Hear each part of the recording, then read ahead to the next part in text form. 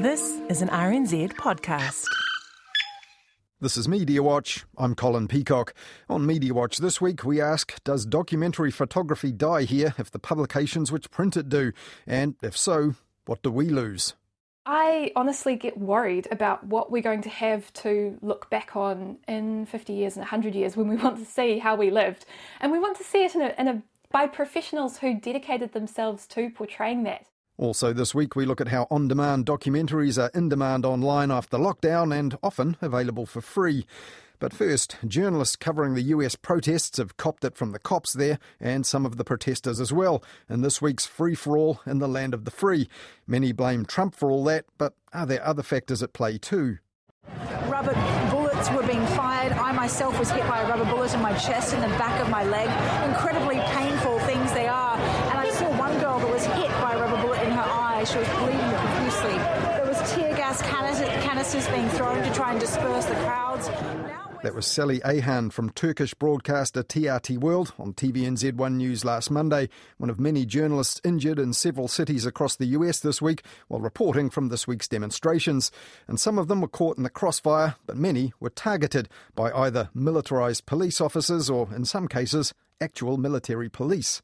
They've been pepper sprayed, shot by rubber bullets, pushed and punched, and they've also faced arrest and detention, even when it was quite clear who they were, why they were there, and that they were just doing their jobs. Last weekend, for example, CNN reporter Omar Jimenez and his crew were taken into police custody during a live broadcast. Viewers watched as they were cuffed and led away over a 5-minute period in which they followed all the instructions of police officers who showed no interest in their credentials. Our CNN producer is I'm being... probably going to be taken in a minute. Our CNN camera crew and our producer are being arrested right now on live television in handcuffs. I've never seen anything like this. Why, guys, what is... Allison. Why are you arresting us? In Minneapolis, which was ground zero for the protests, freelance journalist Linda Tirado was struck in the left eye by a rubber bullet fired by police on Sunday. She had to be helped to the hospital by strangers in the crowd and has now been told that she's lost vision permanently in that eye. She told the BBC she now has a difficult recovery ahead and a big bill. I don't have health insurance, and the bills for this might total up to $250,000. So there's that pressure. But otherwise, you know, I'm a journalist. I'm going to continue to do my job. We'll see, you know, how much photography I can do, but it's unfortunate, and I'm not going to say I'm happy about it. But if somebody thought they were going to stop me telling stories and doing my job by putting my eye out, they're going to have to try harder. It turns out that Linda Tirado's stoicism and apparent optimism is partly explained by adversity that she's faced earlier in her career in journalism, and you can read all about that on the webpage for this week's Midweek Media Watch on the RNZ website or the Media Watch section of the RNZ app. But while Linda and many other reporters have copped it from the US cops this week, some reporters were also roughed up by protesters. In Atlanta, the headquarters of CNN, one of Trump's top media targets incidentally, was attacked last weekend by several dozen people, one of whom threw a flash grenade into the building's lobby, even as armed police stood guard there. In an eye-opening rundown of attacks on the media this past week, online outlet Vox pointed out that this is actually nothing new during protests over race in the US. Journalists were targeted by police in the Ferguson, Missouri protests back in 2015 in what Vox called a pattern of violence and arrests which continued into this weekend's protests.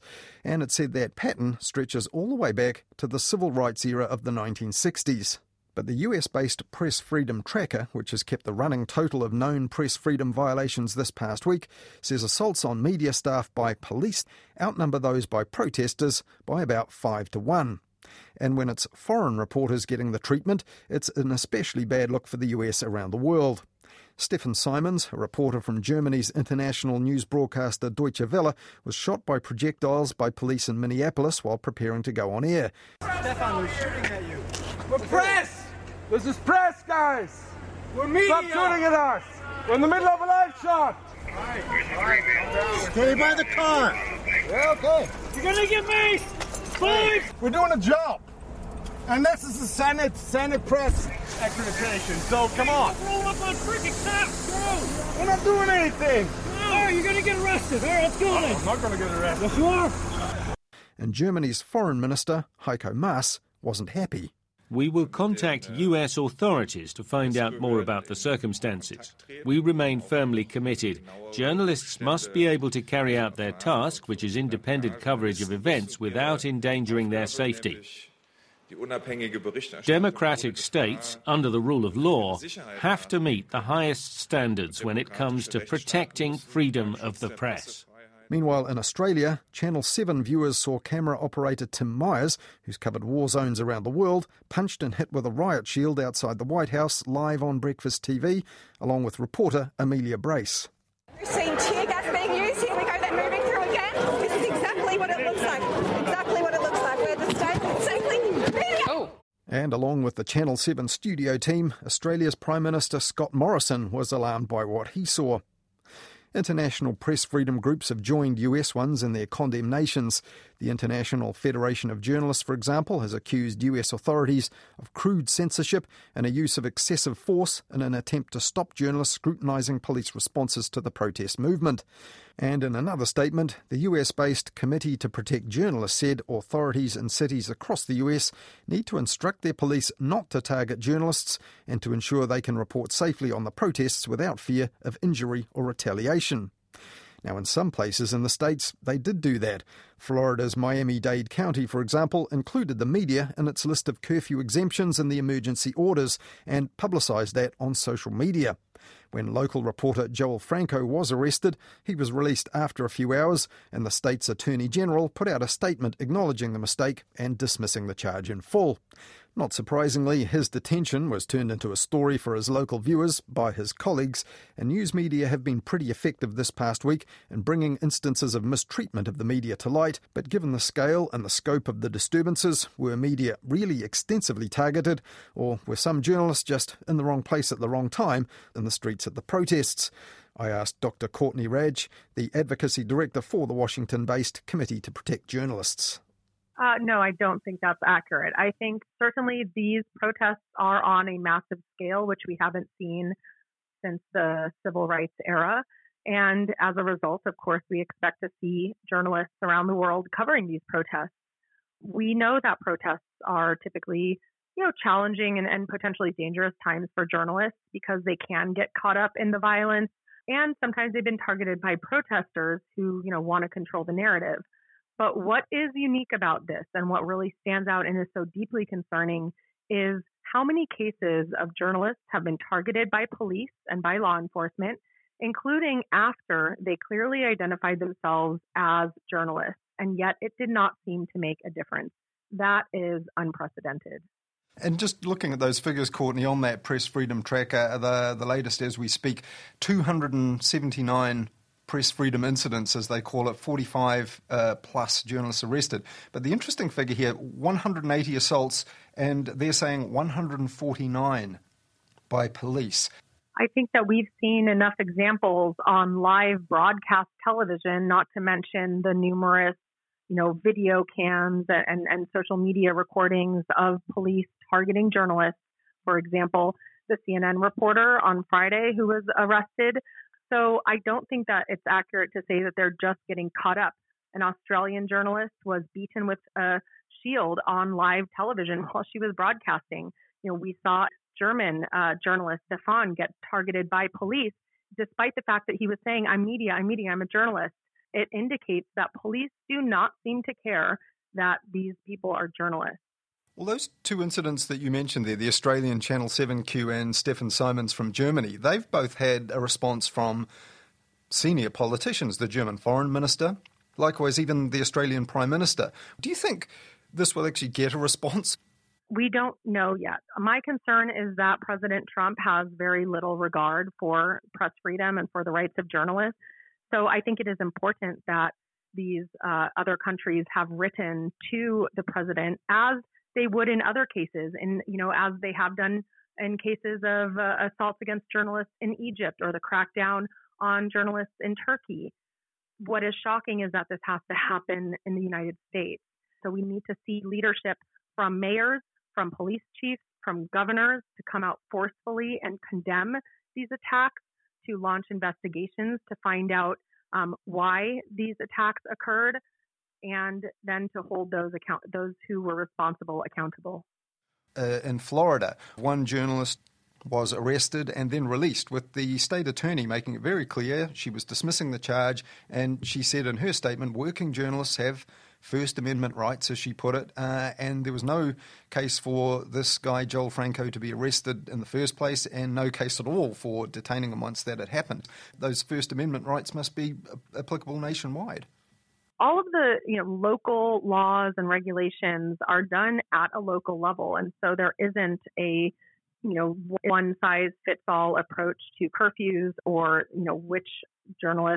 whether journalists are allowed to be out reporting or not. So in some cases, we've seen that there have been explicit announcements about journalists being exempt from curfews. In other cases, this has not been clearly communicated.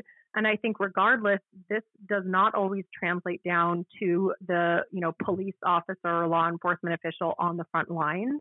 And I think that's why we need to see condemnation of these attacks at all levels, including from the highest level. We need to see this from the president because that would set the tone. These attacks on journalists and the targeting was unjustified, but is it actually illegal? And could we now see individual journalists and news organisations now trying to sue the police and other organisations that targeted them? Yes. It is illegal to attack journalists. It is illegal to target them, especially after they have identified themselves as journalists. We have signed on to a letter with the Reporters Committee for Freedom of the Press and many other organizations to the Minnesota Police Department, where they have laid out the specific legal justifications and defenses that protect the rights of journalists to report on the police, to report on civil unrest, and to seek redress. And I do believe that we will see news organizations suing. We definitely intend to follow up with the police departments and local authorities. This is going to be a giant headache for these local authorities because this is not acceptable in an American democracy. The news organizations and media support groups are certainly not going to sit by and let this go, unprosecuted. Right now, Courtney, our media aren't in the greatest shape. They've been hit by COVID and all sorts of other things, and it's not a very profitable venture. So we're relying entirely on reports from mainly US broadcasters of what we see. Do you think it matters and that we should care here in New Zealand that our own correspondents aren't there to witness events for themselves in the US? Having an international perspective on that is really important because it adds a different dimension. Looking at the United States as you would any other country versus, the American perspective, which is often to say, we're a city on a hill where, this somehow we have this American exceptionalism and we have the First Amendment. Well, we have seen that in the past several days, the First Amendment has largely been rhetorical and it has not protected journalists from these attacks, which we also have to remember is happening within the context of a global health pandemic. Great. Thank you very much, Courtney. And just finally, though, you're working and living in Washington, disturbances presumably going on not too far from where you live and work. Yeah, it is just shocking to see military tanks coming down my streets, to hear helicopters overhead circling, to watch my social media feed filled with colleagues and unknown journalists alike talking about what they're facing. And it really reminds me of what I saw in Egypt. I worked as a journalist throughout the Middle East. And, during the Arab Spring in Egypt, we saw police using animals, horses and camels to run over protesters. We saw the same things here. The fact that we have troops out on the street with no insignia, no names. We cannot hold them accountable. We don't even know who they report to. The scenes I'm seeing in my hometown here are really reminiscent of what I've seen in dictatorial and authoritarian regimes around the world. The photo of the masses of troops stationed on the Lincoln Memorial was shocking. I just can't believe that we are having to do the same type of advocacy and use the same type of terminology that we use to protect independent journalists who are trying to work in some of the most repressive environments around the world, that we have to recommend to journalists that they don flak jackets and goggles and prepare for vehicular jamming And, all of these tactics that are more familiar when you are reporting in a war zone. Yeah, you have written extensively about and in detail about what happened in Egypt, the so-called Arab Spring, and also the emergence and the importance of digital networks in that. And just the other day, there was a tweet from an American journalist, I think just in jest, but saying, hey, how come no one's calling this the American Spring? And I guess it's just a joke, but I wonder, do you think this could be an event we look back on in media history in years to come and think about how they report? I think that this experience will illustrate the vital need for media organizations, freelancers, citizen journalists, all journalists to be thinking about safety whenever they go out and report. I also hope that the legacy of this will be reform in terms of the militarization and aggressive tactics of the police being reformed to ensure that they are trained on how to enable journalists to work safely and without fear of injury, and that they understand and respect the role of journalists and how to work with them in situations of civil unrest. Now, right now, that's a hope, but we are going to work with the local departments on making this happen. Dr. Courtney Radge, the Advocacy Director for the Washington-based Committee to Protect Journalists.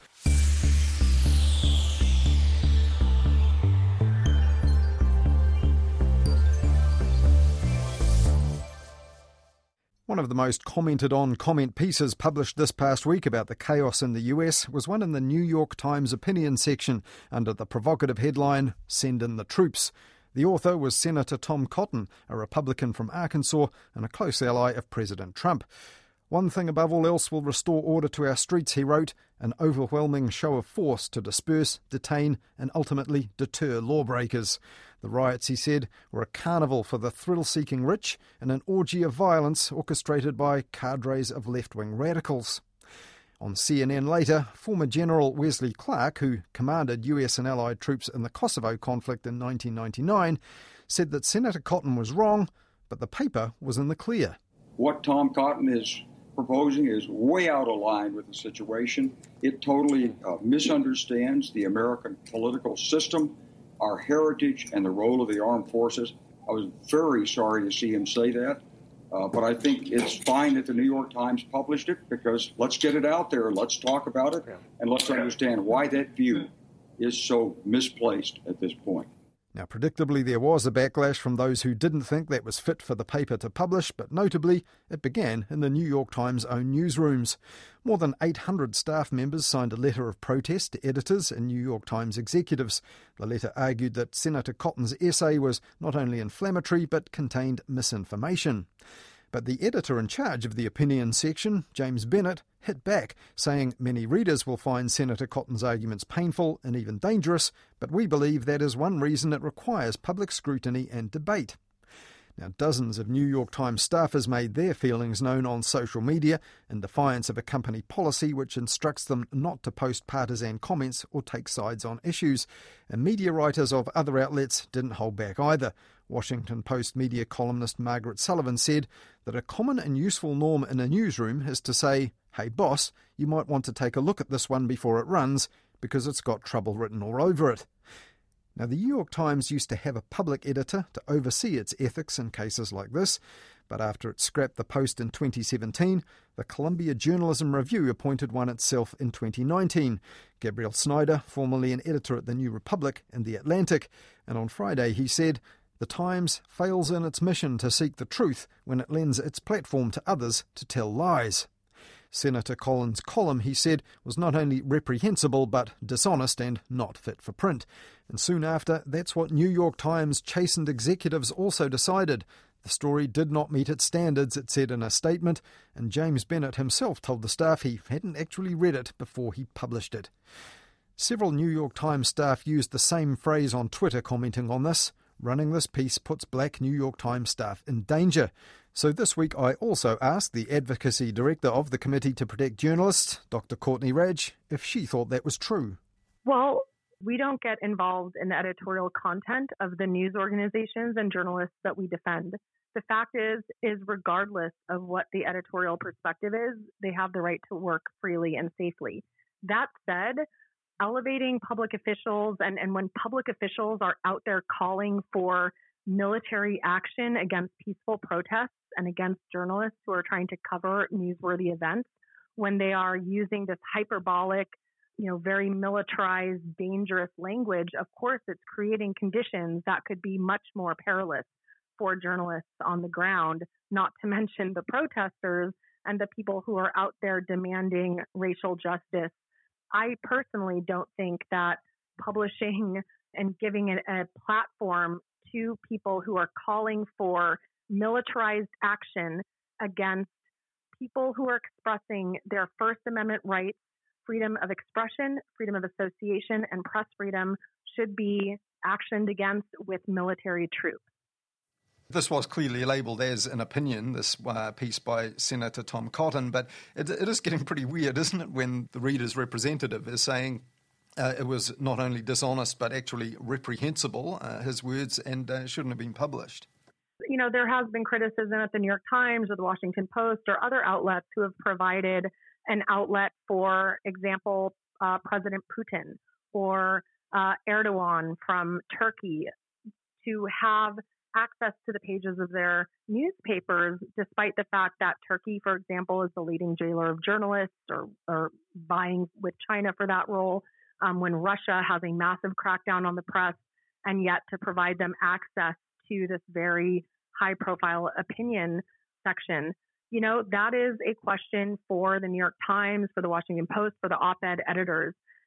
I think you could see it both ways, because we want to make sure that regardless of the, political persuasion or the professionalism of a media organization or of a journalist, that they have the right to report on these issues without fear of being targeted, without fear of injury, and without fear of reprisal. Dr. Courtney Radge, the Advocacy Director for the Washington-based Committee to Protect Journalists, talking to me about a controversial column in the New York Times this week urging military intervention to quell the unrest in the US.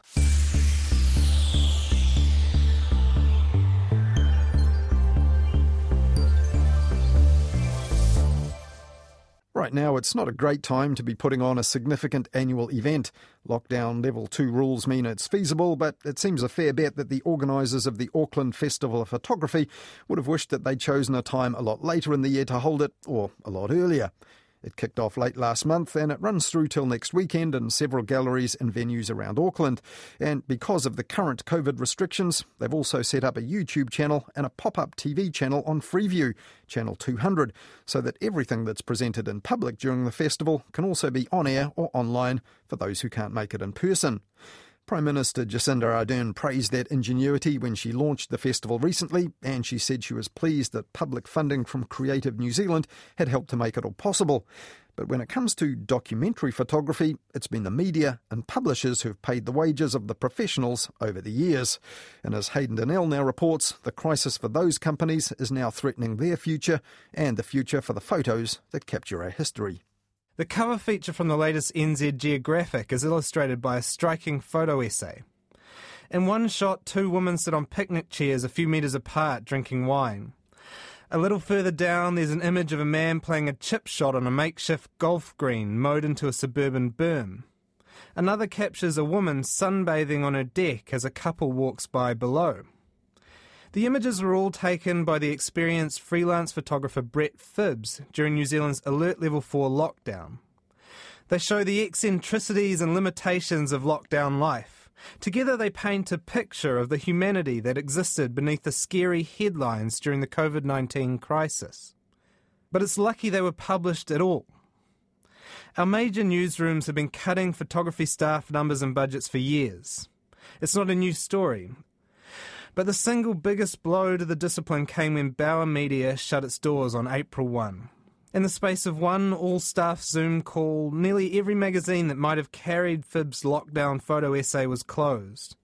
The Listener, North and South, and Metro were all unceremoniously dumped, leaving NZ Geographic as the only current affairs magazine in the country. Its editor, Rebecca White, has spoken about how much of a blow that's been to journalism. But she's just as concerned that without those magazines, there'll be few places left carrying documentary photography, which focuses on the everyday parts of New Zealand life. With the closure of North and South and the Listener and Metro, it means that New Zealand Geographic is the, as far as I know, the only outlet in New Zealand now commissioning documentary photography, which is where you have more than one picture to go with a story. And photography, to me, is such an important record of the way we live, and documentary photography in particular, because news photography is generally pictures of dramatic events or sort of famous things, whereas documentary photography it shows normal people in their normal lives, and it's beautiful, and it lends a dignity to those lives. It preserves them.